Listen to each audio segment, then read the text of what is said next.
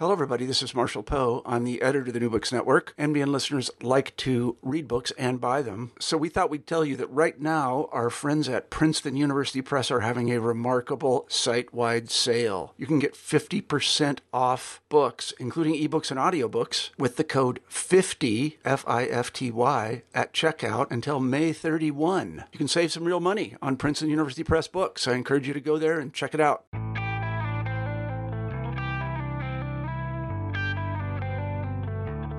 Welcome to New Books in Film, a podcast series on the New Books Network. I am your host, Joel Cherney. My guest today is Scott Henderson, co-editor of the book Comics and Pop Culture, Adaptation from Panel to Frame. The collection of essays was published in 2019 by the University of Texas Press. In these days of nonstop films based on comic books, this group of essays presents historical and social background information showing how comics have grown from their humble beginnings to become transmedial, appearing in many different artistic formats. In our discussion, Scott and I review examples of comic series that have made the leap into other formats, as well as how feature films became useful material for the comic books. We also talk about the importance of comics and their role in society as a way to allow cultural agency. I hope you enjoy my conversation with Scott Henderson. Hi, Scott. Hi, Joel. Thanks for joining me. We're talking about your book, Comics and Pop Culture, Adaptation from Panel to Frame, and you're the co-editor along with Barry Keith Grant. So as we start to talk about it, though, I'd like to get a little bit of background, both for you and Barry, since he's unfortunately not able to join us, so that the listeners can get a better idea of how you got to this point. I know that you recently got a promotion where you teach, so it'd be great to get your background. And then, as I say, if there's anything you want to mention about Barry, that would be great as well. Yeah, well, Barry and I actually worked together for close to 30 years at Brock University.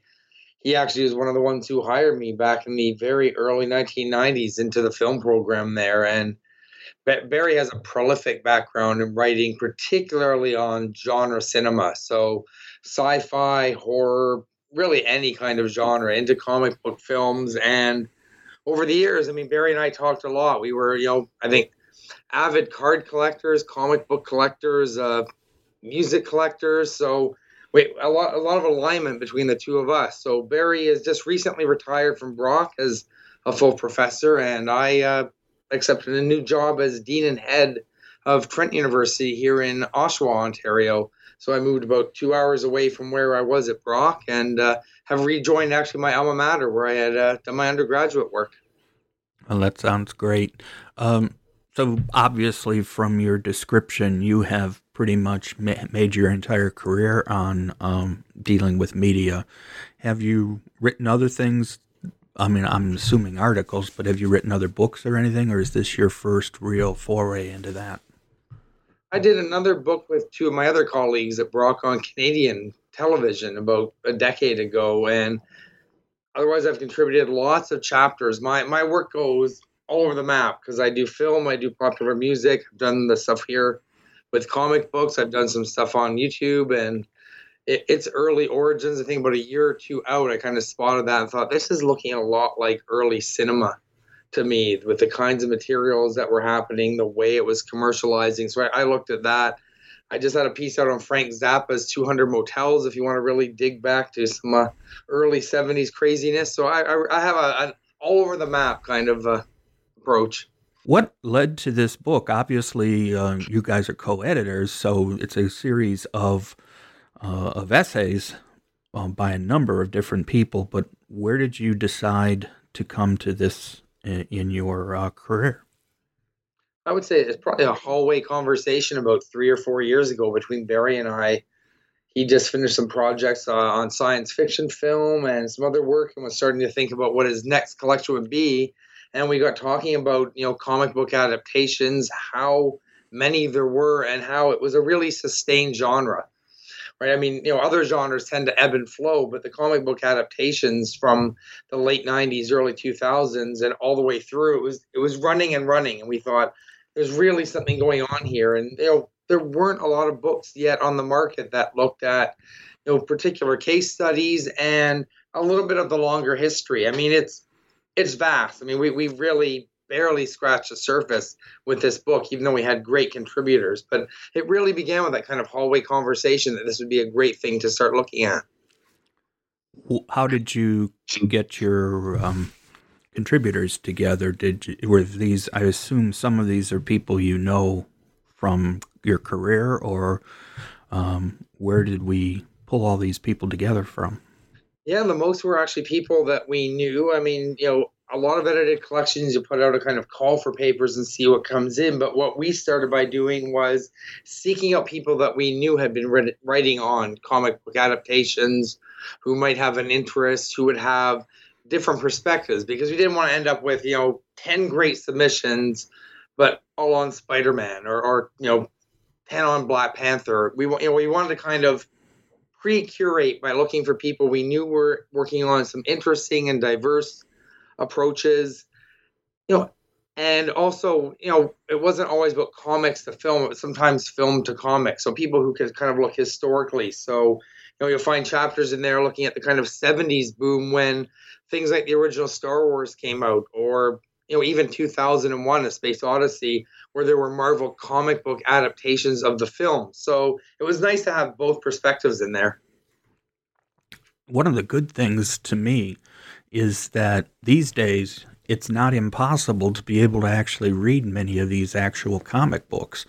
Both DC and Marvel have their packages, their digital packages that allow you to read older issues and back issues of comics going back quite a bit areas. So it's actually now possible to read a lot of these things, which I think makes it even easier to make comparisons and to discuss them.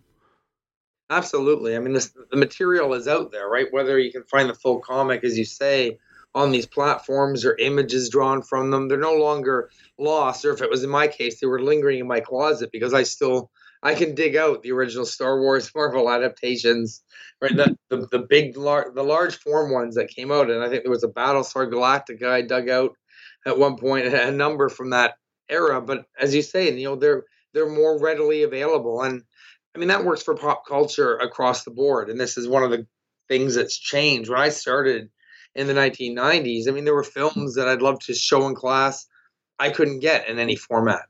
Right, I would have to order the one print that was, up here in Canada that might have been around going from university to university. Whereas now we have this kind of abundance where we can pull to the past and make these comparisons, whether it's between films or, as you say, comic books or other adaptations, some of the television stuff that's out there that's finally starting to see the light of day, which is just great for scholarship. And as I say, there's actually a couple people in your book that I've talked to. Well, one in particular, Liam Burke, who was one of your contributors, who wrote the book, The Comic Book Film Adaptation. I interviewed him years ago when that book first came out, so it's great to see someone else who's a fan of Liam's. Yeah, no, and Liam's one of those people we reached out to because we knew his work, and his book is an absolutely terrific, insightful approach to this topic. And that's partly why we kind of tried to focus more on specific adaptations and case studies, because he had done such a great job of kind of covering the terrain in terms of understanding how these things work and what some of the kind of wider cultural history was around this. And, his contribution in here does exactly that, right? In terms of kind of looking back to the ways in which comic book tie-ins, even back in the serial days of the 1940s, 1930s, were kind of connecting comic book and really what we now call transmedia. And that's something that pops up so often in here, right? I mean, right through the Black Panther and the kind of ability to buy Black Panther masks in the stores, the way that comic book adaptation is spread well beyond just film and into all sorts of other areas of pop culture. In fact, that was the next thing I wanted to discuss, that term, transmedia or transmedia storytelling. Those are the different ways it's referred to. But give us a quick definition of what transmedia is. I've always read it as, the ways in which the text extends beyond the borders of, whatever media it happens to be in. So, we used to have things kind of locked in boxes. You'd watch a film and that story world was completely self-contained.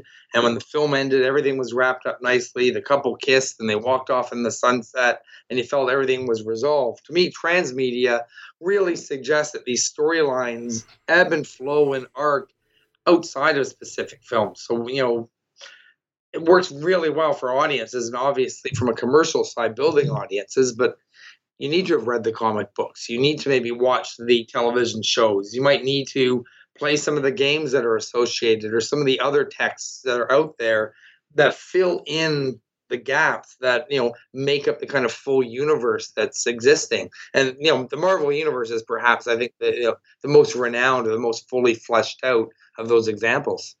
Right, because we know that Superman first appeared in Action Comics in 1938. And as you mentioned, there's a serial for Superman. There was animated cartoons for Superman. And while that obviously fits the definition of transmedia, they really weren't related. I mean, you didn't have to have seen all of them, all the film, the entire serial, or all the cartoons to understand, because back then the comic books weren't serialized the way they are today. Yeah, but in some ways we could look back and it's kind of an earlier transmedia because all of those variations on Superman kind of built up the myth, right? We came to know what we expect from that character because we saw them in all these different iterations, and there was a consistency there for that type of character. And I often think of Batman as a good example, right? That the Adam West 1960s version with its kind of campiness and clownishness that we think is so distinct from the Dark Knight era, but there's flickers that show up there, right? And the Tim Burton versions of the kind of late 1980s, early 90s certainly kind of link all that together by taking some of that more campy comic world and darkening it, and then it gets a lot darker when we get to that Dark Knight series, but there's still connectivity between all of that. And I have to admit, I remember when that series premiered. Of course, we had black and white TV back then, so the first time I actually saw color Batman was in the feature film they did between the two seasons, and or three, I forgot when it was in the total, but that was the first time I actually saw all the colors, which was a very major point of the whole thing, was the brightness. But I also remember that we started to see some of the stuff from the series into the TV show and vice versa. So, for example, Batgirl starts to appear in the comic books and then turns out to become a major character even to the present day. Barbara Gordon as Batgirl is still around. No, I was going to say, yeah. I mean, there are different narrative threads that develop, and very often we'll see later texts or later adaptations that then pull specifically from one of the earlier texts that they think, hey, that was an interesting idea. It's part of, the backstory. Let's pull it in. And going back to what we talked about with these collections, the digital collections, the one thing that DC has done was on their platform, they actually have video as well. So you can watch the old Superman series from the 50s and not necessarily everything that's available, but like they've got the cartoons too. So that actually helps a little bit. They may even have the Superman serial. So it gives you even now a chance to see some of these things very easily. Not that a lot of them weren't already available, like we've talked about in other formats that are easy to obtain. Yeah, and I think it's terrific that we have this kind of access, and it gives us a better understanding to me of both cinematic but just cultural history. I mean, it's sometimes forgotten, and I think it's important that we have these texts available. So let's talk a little bit about, the book is separated into two parts. Part one is issues and debates, and part two is panels and frames. I want to talk about a few of the essays, but before we do that, how did you come up with this division? I know you talk about it in the introduction, but it might be worth talking about it here a little bit here as to how you decided to divide the two parts. Yeah, I mean, well, it's funny that one's called issues and debates, because I'd say that one of the biggest issues and debates we had was how are we going to divide up this collection, because we went through different iterations of mapping different chapters together and thinking, how will they fit in here, and what are we looking at? Are we looking at historically? Do we want to go chronologically? What will work best? And we thought, well, we really had a kind of a group that called on some of the larger issues around adaptation. Right? How do we understand adaptation? How does it take different forms? So as I said, Liam's chapter looking back to those early comic book tie-ins, but you've got stuff that raises questions about genres, about representations of sexuality or absences, but also even, script adaptation, which Julian Hoxter's chapter really looks at in terms of, how do you take what's on the comic book page and turn it into a script that will work the way it needs to on screen. So we thought, okay, we've got enough there that's kind of looking more broadly at the issues of adaptation. And then we had a lot of chapters that were really looking at specific texts in quite a bit of detail. So we realized, okay, let's get into that analysis. And we debated lots of terms for that, but ended up at panels and frames, because we thought, well, the way in which these things are encapsulated and kind of captured, is one way of understanding them. And I mean, lots of them exceed the frame or the panel that they're in, but it felt a nice way of kind of thinking we're looking really closely at the text in this point. So let's take a look at some of the essays. Obviously, we can't cover every single one of them, but they're all, there are a few I sort of want to bring up, and then if there's any in particular you want to mention that you haven't already, we can do that too. The first one I wanted to mention is the one from part 1, From Adaptation to Extension, A History of Comics Adapting Films, 1976 to 2015 by Blair Davis. This is where the idea that comics were actually being produced adapting films that were already out or were coming out. Yeah, and there's such a long history there. I mean, I mentioned earlier, my own digging through my own collection, finding the Battlestar Galacticas in the early Star Wars. But, I'd forgotten, as Blair gets into, the Golden Key adaptations of Disney stuff that, was really film adaptation to comic books. So, I mean, there was a whole, lots of Donald Duck stuff. Dumbo is in there, so there was a kind of lengthy history of taking and kind of extending and finding ways of reselling the product to the same audience, which I think is a fascinating way of looking at it. And you mentioned the Gold Keys, and I remember those pretty regularly. I see them. And really, if you could think about it, and she mentions it, is the issues, the Classics Illustrated, which didn't adapt films, but adapted books.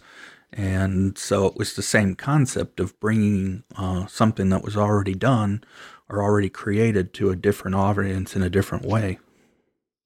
Yes, and comic books, it's interesting to go way back. I mean, early cinema adapted a lot of comic books, but a lot of comics and early cinema adapted from other forms, retelling well-known stories. And I really like what Davis does in there in terms of also looking at some of the aesthetics. And I love the stuff on the Kirby Crackle and the way in which, that kind of illuminates some of the stuff from the films really well, that there's a way, not just of like literally retelling the story, but also finding some sort of visual way in comics of recapturing the energy of the film. And that works really well in here too. And the other thing you see is that the comic books, when they're adapting film, tend to build on them. They're not pure replication of them. There's going to be some additional. So, for example, even going back to the first Star Wars film, if you read the comic, it lasted, I think, 6 issues, the original adaptation of the first film. But they added a lot of the scenes that were not in the film and may have been in the book and things like that.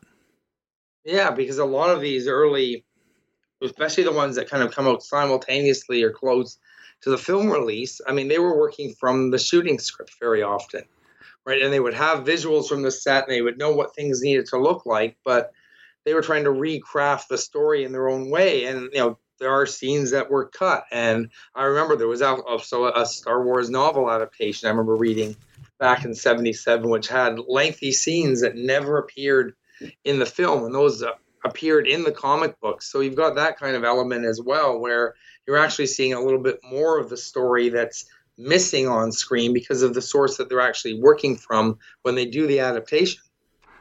In fact, the book adaptation, which works again with the transmedia idea, is it's officially listed as written by George Lucas, but it was ghostwritten by Alan Dean Foster, famously. It has an early scene that there's actually a deleted scene on one of the video of them with Luke going to see, and he sees Biggs. And then, of course, there's the scene that's been reinserted later in the film where he sees Biggs again, on Yavin. So those scenes, in some cases, actually do exist, and we can actually see them. But there's no question that the comics built on material that they had. Of course, then after they finished the 6 issues for the first film, they went off on their own.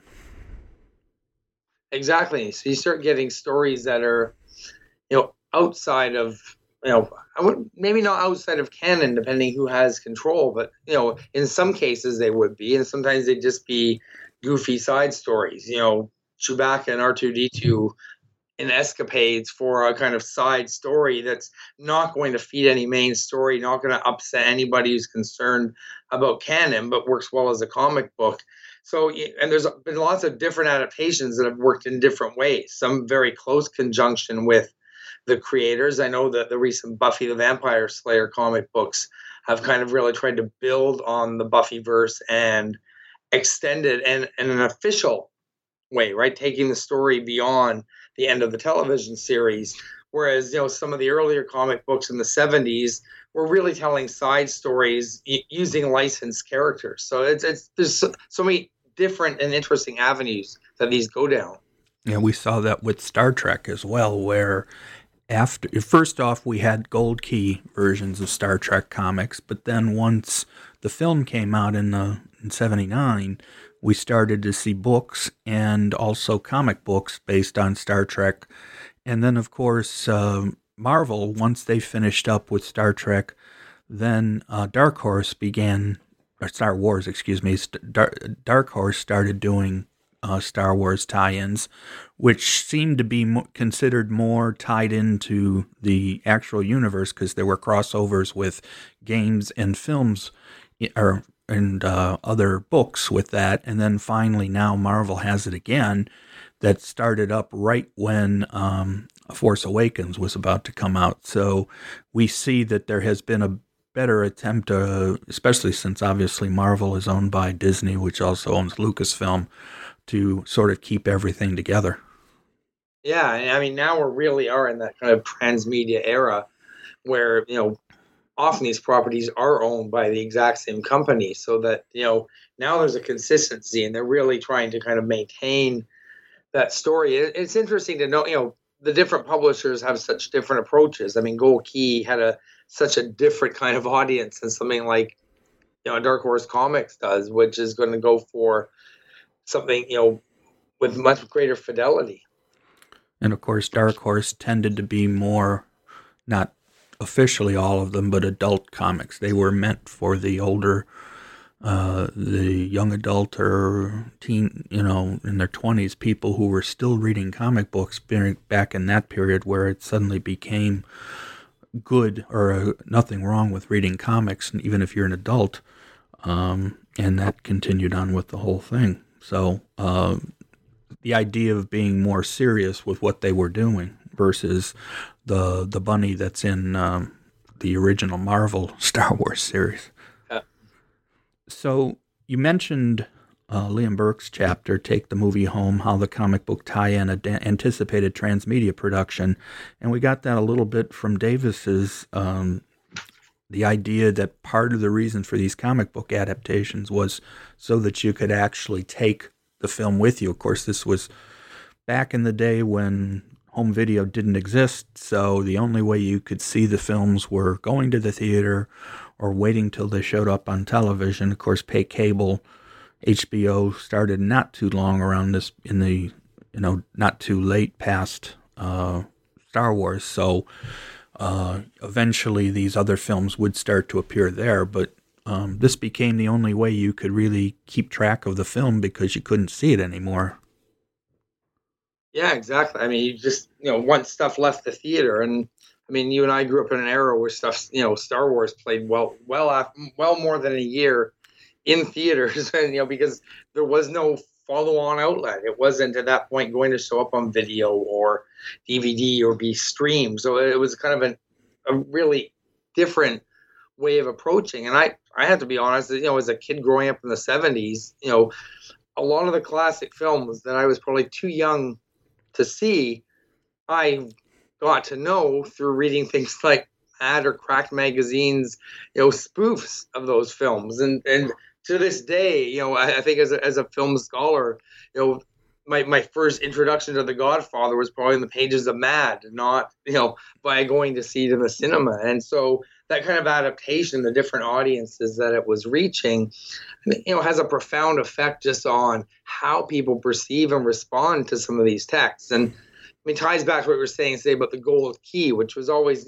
skewed towards a much younger audience. And perhaps even with the Star Wars stuff, an audience that might have been too young or might have had parents who weren't going to take them to see something like Star Wars, but could get a simplified version of the story as a comic book. Star Wars, it opened in 77 in May of 77, and was, as you say, it was in the theater for a good year. Then it disappeared briefly, and then they brought it back out just a year before or so before Empire came out, and that's when they had added the episode 4 at the beginning of it. So clearly Lucasfilm at the time knew that they had an audience because you couldn't get it any other way.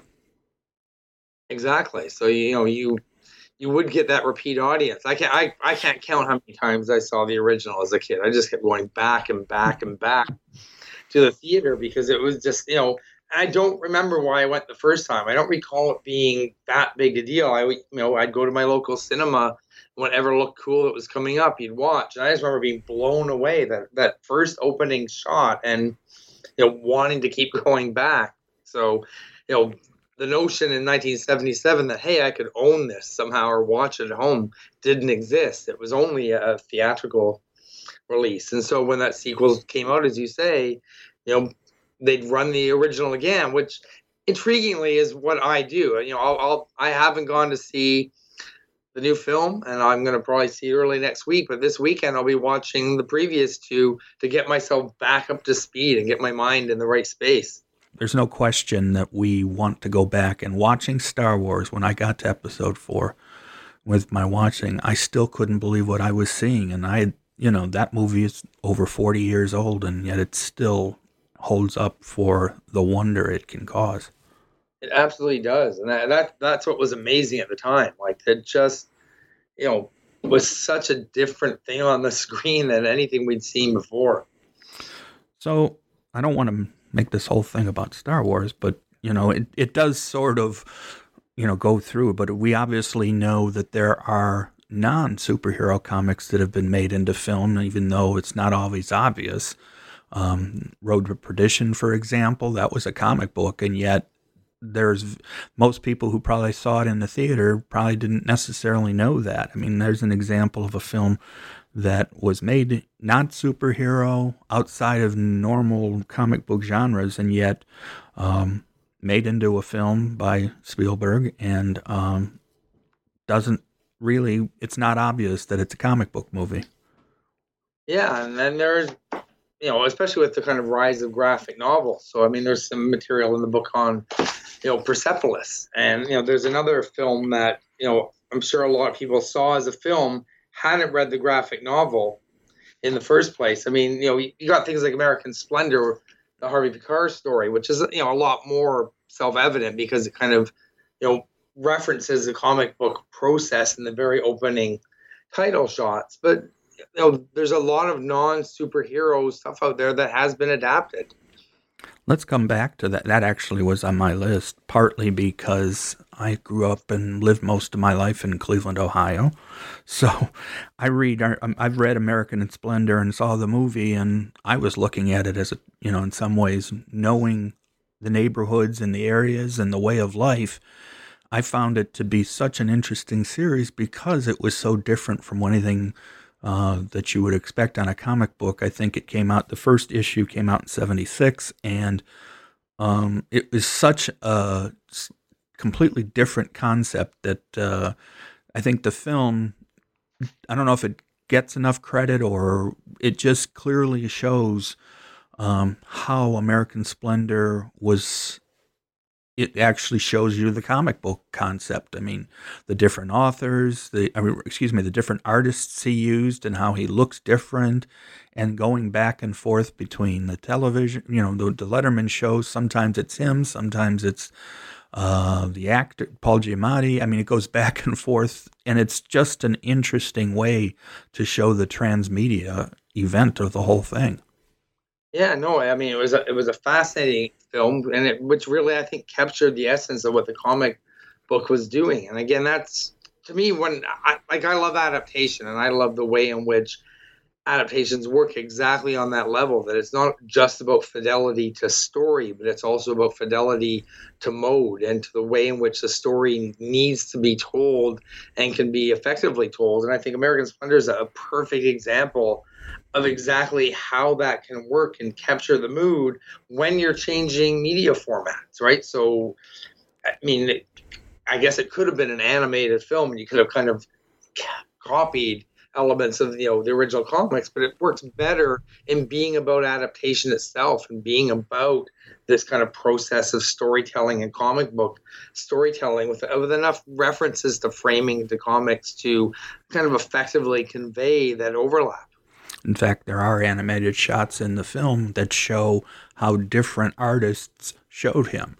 So you had some of R. Crumbs and you had some of the other artists, so you could see how he looked different from story to story. Because, of course, American Splendor, the average issue would have 5-8 different stories, some of them maybe only one page and some of them longer.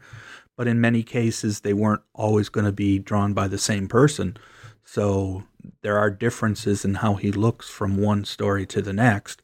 In fact, one of the things I know that there's been a couple of collections of American Splendor stories that were published, but I don't think the entire series was ever published. It's not available for anybody to see unless you have the individual issues. And I think that's unfortunate. It would be great for people, especially comic book fans and people like we've talked about with film and things, to get a chance to read all of them just to get a better sense of what he did.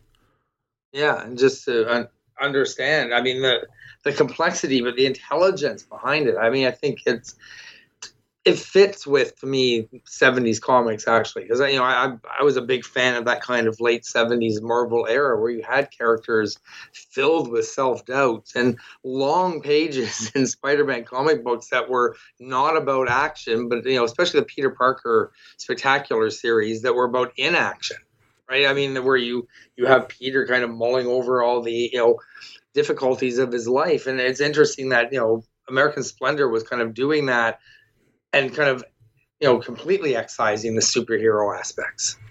And whenever I read one or when I look at the various stories of American Splendor, I'm always trying to find what neighborhood, because you can see addresses, you can see the names of some of the stores on the outside. So obviously the Coventry area where many of his stories of Cleveland Heights take place, you can recognize streets and everything else. It's just unbelievable how he captures everyday life, especially for somebody like him who was intelligent, but incredibly intelligent and well-read, but unfortunately never made it outside of his little cocoon working as at least until later on in his life. Yeah, until that reassessment happened.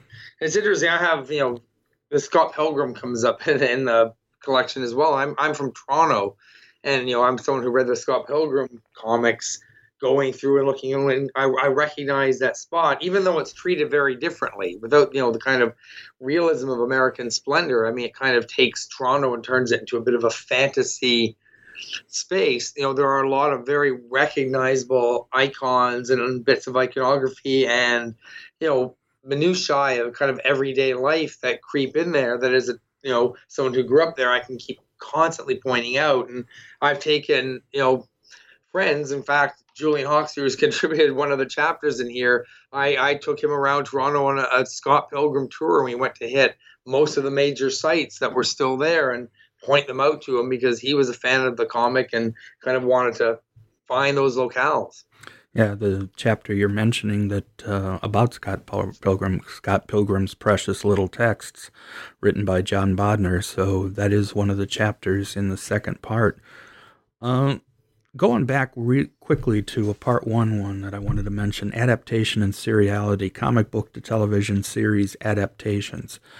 This is where we start to talk a little bit about, this is an example of talking about how the comic book and an actual TV show can intertwine in some way, where there's more of a connection than we may have seen in Batman or Superman earlier.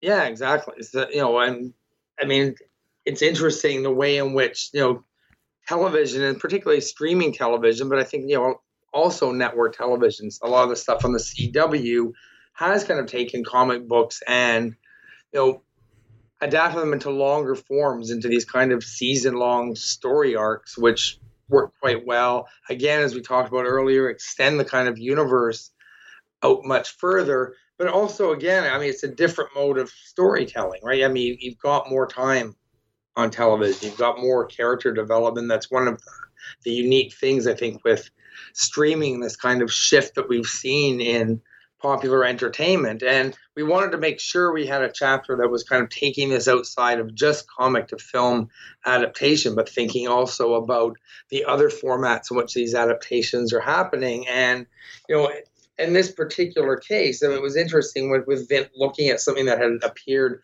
initially on Amazon, and that it gave it that opportunity, right, with the kind of Power series to look at how a different format and a different mode of, consumption was also impacting the way in which these texts could be understood.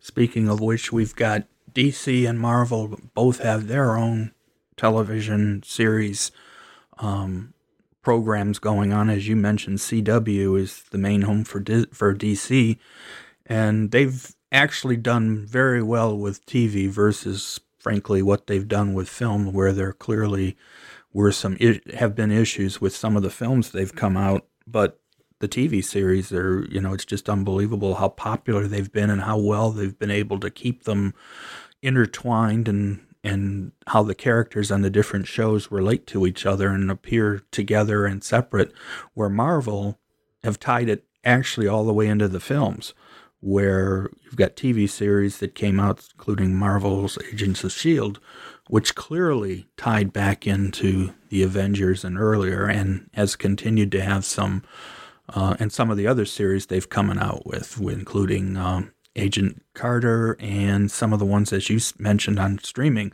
which are all considered part of the overall Marvel Cinematic Universe. Yeah, which actually feeds some of the backstories. And again, it's a reward for fans, I think, when you're part of this entire universe. I mean, from a commercial side, yes, it increases consumption, because now you're going to watch the series, you buy the comic, you'll get the other kind of ancillary materials that might be out there if you really want to be a completist and have the full story. I mean, the films and the adaptations still work autonomously. We can all go and see an Avengers film and have a great 2.5, 3.5 hours in the cinema and come out and enjoy it, whether we know all of the little bits and pieces. But for those who are fans who can make all of those different connections, there's that extra reward there. And I think it's a really clever way of both creating a compelling universe. I think just an interesting narrative structure and, very, very interesting texts to be watching, to be reading, to be working with. But at the same time, you've got that commercial appeal where you can get people who want to get all of the different pieces together. Speaking of which, we'll skip ahead, although I've got some other ones I want to talk about, to Jeffrey Brown's chapter on Black Panther, which actually is the last essay in the book. And what I found interesting is I had been trying to see the Marvel films in order, but Black Panther was getting such great reviews. I said, I can't not see this, even though I hadn't seen, for example, Winter Soldier yet or Civil War, which both tie into Black Panther, at least in the overview. And I still was able to understand most of it. There were a couple spots here and there where I didn't specifically get everything. And actually, if you think about it, it goes all the way back to the first film where we get, I think Vibranium is mentioned all the way back in Iron Man. If not, it's very early on they mention Vibranium. So I know Captain America for sure, obviously. So you can see how everything ties together. Yeah, I'm always amazed when I sometimes go and rewatch something. Maybe that's one of the values of the streaming services, the things like Disney Plus, because they know that people subscribing, they've seen most of the films on there, but want to watch them again. And exactly like you, I'll suddenly get a reference and go, holy cow, I had not made that connection before, but now that I've seen this later one, I'm recognizing this. Or I'll read something in between, go back to a comic book and think, oh, that's where this character came from, or that's what that's referencing. And I get excited. I'm the one who's sitting there going, holy cow, I remember reading this back then. I know exactly which character this is, where they came from, how they were there. It tweaks that little kind of cultural memory that we have, which I find very exciting when we can make those connections. Yeah, I'm thinking a couple of different spots. There's one film before Black Panther that shows a map of the world, a shield map, and there's supposedly a pointing to a place in Africa that is clearly supposed to be Wakanda, but we're still a while away from it coming up in the films. And then also the fact that in Winter Soldier, where there's a scene where Captain America and Black Widow are looking through these old archives, and supposedly in that there's an archive that showed that the Winter Soldier had actually killed Iron Man's parents, but we don't know that until the next film. So it's the way that they've worked to tie everything together is nothing short of unbelievable. Yeah, like I can't imagine the kind of back room or notes on the wall kind of thing to piece all of this together. I mean, you've got the films themselves are complex enough as a singular text, and then to think you've got to kind of be pre-thinking so many of these different links in here. And that we're there the first time, and this isn't Lucas going back and getting back to start retweaking Star Wars, and Han shot first. We all agree on that, but making those little changes. These are things that were built in from the outset, knowing that the payoff was coming somewhere way down the line. And it depended on making good films, because it never would have gotten through 22 or 23 films if they hadn't been good, if people weren't willing to go to see them. Of course, Iron Man started off so strongly that it really helped the whole thing. I mean, it was just such a strong film and a strong opening to make the whole thing get going. Yeah, and yet you've got, again, thinking back to the Black Panther, clearly a much bigger audience for Black Panther than for so many of the other films in the series. I mean, maybe not the final Avengers films, but, clearly there's a lot of viewers who are going because the singular story still captured their imagination. There was something about it that worked. And I think, to me, that's part of the longevity of the current wave of kind of comic book adaptations. It's, and it comes up in Aaron Taylor's chapter on genre. I mean, are comic book films a genre? And I mean, they've got aspects of melodrama in them. They've got sci-fi at times, but, they can often be throwbacks to the Westerns. They're kind of war films. They're action films. There's romance. I mean, really, I think they work because they're pliable enough to pull together all sorts of different genres and different interests and tell different sorts of stories that will work for different audiences. So, the issues around race and representation within Black Panther, and, maybe I think current issues, particularly in the U.S. around race, it kind of hit a zeitgeist, and it kind of captured people's, attention. And here was a text that was dealing with contemporary issues, even though Black Panther's origins are much earlier, right, as a comic book. So it's one of the reasons I find that, this genre, if you want to call it that, or this mode, or this kind of just sequence of films of comic adaptations keeps running and running. And if you think about it, we also had comedy. I mean, obviously the two Guardians of the Galaxy films are incredibly funny in parts of them. Thor Ragnarok clearly went for the humor aspect. In fact, it even shows up in some search engines for comedy. It'll show up there, and they're meant to be that way. And so there's nothing wrong with that. I mean, even the Ant-Man movies had some comedic factors which sort of take them away. And it's one of the reasons I think people get it wrong when they complain about comic book films or these kind of films as being taking away from real, quote unquote, real movies. There's one of the big differences between the Marvel series that we have now and maybe some of the older adaptations from, like, when Superman appeared in the 70s, in 78. One of the reasons is they take it so seriously that they've got great actors. I mean, you've got people like Robert Redford and Michelle Pfeiffer and all these other people who they appear because they want to. I mean, they don't have to be in these movies, and yet they do. So I think they deserve the fact that people are taking them seriously when they're making them. Yes, and they're serious cinema. They're actually telling, I think, often very big, significant stories, and they have a resonance. It's clear, and I mean, it's the same way in which comic books were largely dismissed, right? Yet, they're simply a great reading tool because they encourage young people to read. But so many of the stories, going back through the Marvel stuff, they were complex and they were sometimes dark and deep and sad. It wasn't just all kind of laughs and children's entertainment. There was excellent writing embedded in a lot of those Marvel and DC storylines. Let's talk briefly about your chapter in this, just because I'm talking to the actual author now. Agency and Intertextuality, Tank Girl, Subcultural Aesthetics, and the Strong Female Protagonist. I think it's an important chapter, partly because of that last part. Obviously, Tank Girl is not from Marvel or DC. It's one from the independents, but as the name implies, it's a female protagonist, which I think we need to make sure that we don't ignore, or make sure that we know there have been attempts, or they're working towards making sure that we get more and more female protagonists in these films. And Wonder Woman did pretty well with that. But Tank Girl's actually older. So what led you to decide to talk about Tank Girl?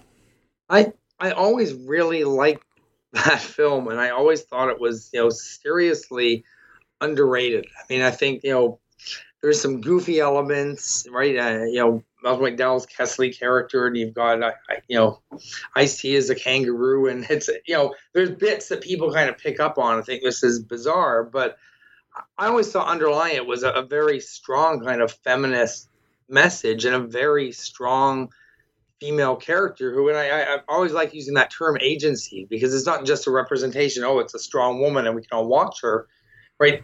She acted on what she wanted. And I always had found the film's use of music interesting, right? The Courtney Love kind of, curated soundtrack that went with it. But a lot of the musical references and stylistic references, even in that film, to classical musicals, really created to me a very strong character. And I thought the film was, too readily dismissed at the time. And it does have a cult following. There are a lot of people who do really enjoy Tank Girl as a film, but I particularly had liked it and thought it was kind of underexplored. So I've looked at it in the past in the context of understanding musicals and their kind of contemporariness. And I saw it as a bit of a contemporary musical because there's a lot of music numbers.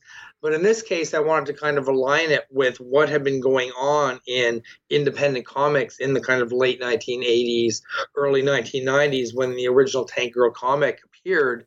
And it was Alan Moore's Halo Jones, and it was the Love and Rockets series that really had kind of captured my imagination back in the day, and I saw a lot of alignment aesthetically. So that was the in. Well, that's good because, like I was saying, we need to make sure that we continue, and just like some of the chapters that deal with sexuality and race, that comic books cover all those things. And when I remember reading comics, there were times where we would run into those kind of issues in the actual comic books, and even back into the 60s and going forward. So controversy and current events are not missing from comic books.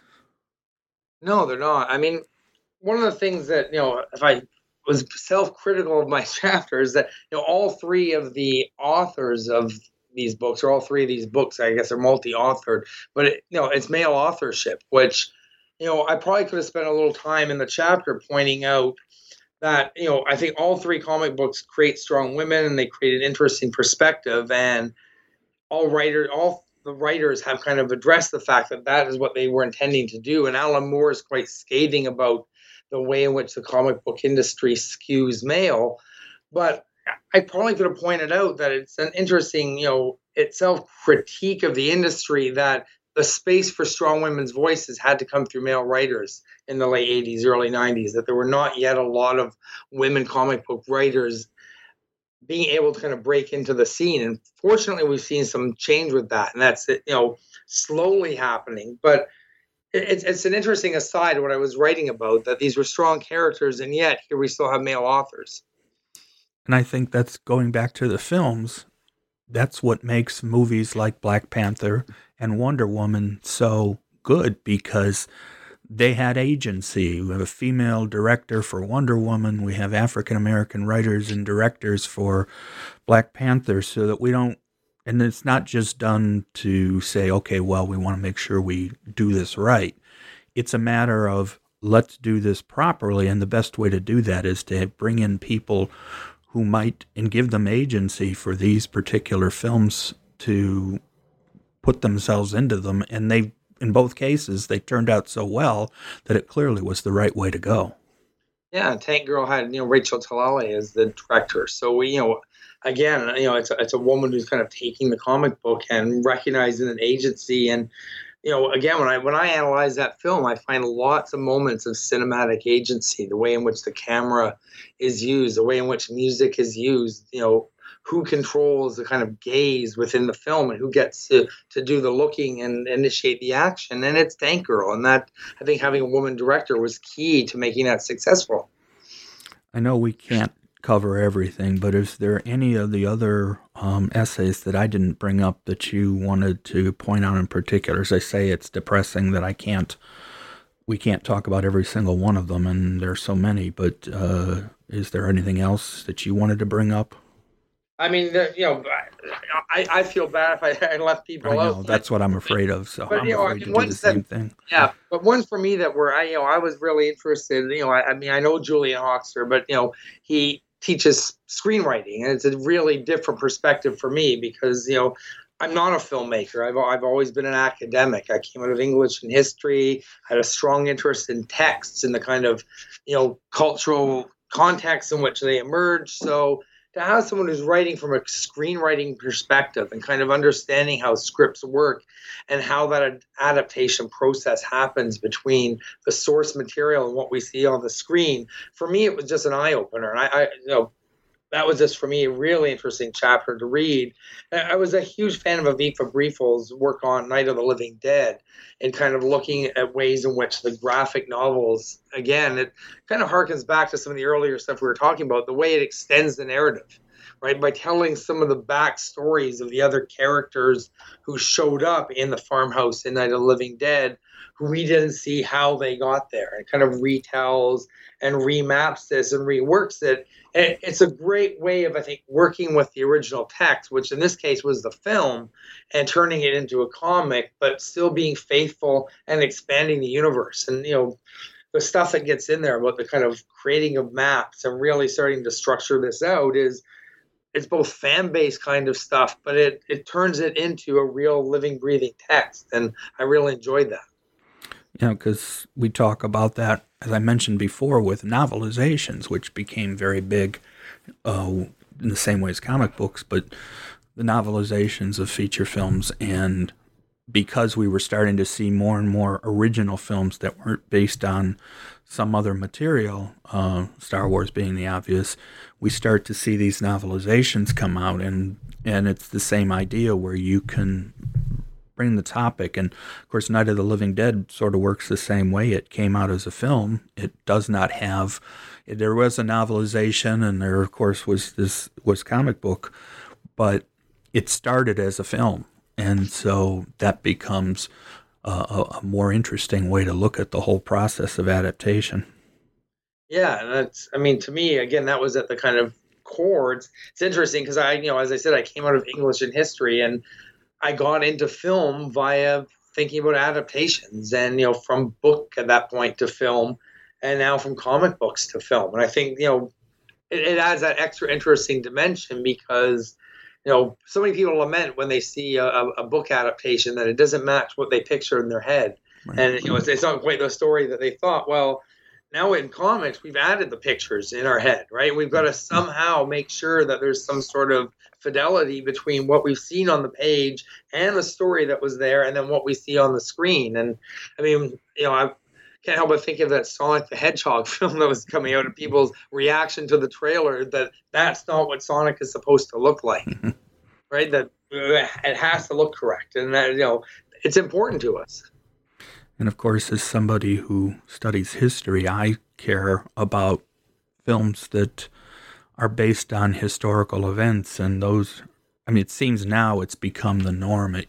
I just think there was this period of time where we didn't see a lot, and now every Oscar season there's at least 4 or 5 films that are based on historical events, and I don't know whether that's just because Hollywood has found those to be ways of getting good, acting jobs for people or what. And so it's still the same concept. Did they get it right? How do I see it? And we see the same thing with comic book readers and vice versa. Exactly. And I always find that, I mean, again, I just said I was English history split, and I've got that same interest in history, and not necessarily getting it right. Does it have to look exactly like it did, or do they have to be wearing the exact right clothes? It's getting the feel right, isn't it? It's about kind of making sure that is this telling the story properly and giving the kind of right perspective on this and the right feeling, as opposed to having to be exactly as it was, which would probably be pretty boring. Yeah, I think back over the film Lincoln. Not to get too far afield, but it's an example for me. We don't know what Lincoln sounded like. We can't be sure that Daniel Day-Lewis got it right. I don't care what descriptions you've read. Is it seem right? That's the best you can do with it, because there's just no recordings. So we've got pictures, and you can try to reproduce those, but you can't do any better than that. Yeah. And it's weird. It goes back to our kind of transmedia discussion, thinking about those early Supermans and the serializations and the comic books, the TV show. Yes, they didn't tell the same cohesive story, but they built up our sense of what the character was supposed to be, right? What he was supposed to look like, what his mannerisms would be, how he would sound somehow, so that, later ones, we get to the Christopher Reeve ones, they had to have echoes of all of that in there. And it's similar to what you're saying for Lincoln. There's a kind of perception of what we think Lincoln should have sounded like that Daniel Day-Lewis has to capture. Speaking of Superman, going back to the radio serials, it was the same actor who played both Clark Kent and Superman, Bud Collyer, who later went on to hosting TV game shows. But it was the same person originally that thought they were going to have 2 different actors, but Bud Collyer was able to present 2 different voices. And of course, we know Christopher Reeve did the same thing, so it's clearly harkens back to back then, where you had to have the voice. You have to have a different voice for Superman versus Clark Kent. And of course, the TV series in the 50s did not really vary those kind of things at all. Yeah, exactly. Which, but it threw me off as a kid. It's the kid. You can't tell it's him. Yeah, no. Come on. At least in the 78 film, they tried to come up with some way to say, well, maybe it's not as obvious, and therefore people wouldn't necessarily know. So Now that you've gotten this promotion, obviously, is this keeping you away from studying, or are you still teaching at least, or how are you keeping up with your interests, and do you have other things in the pipeline going forward?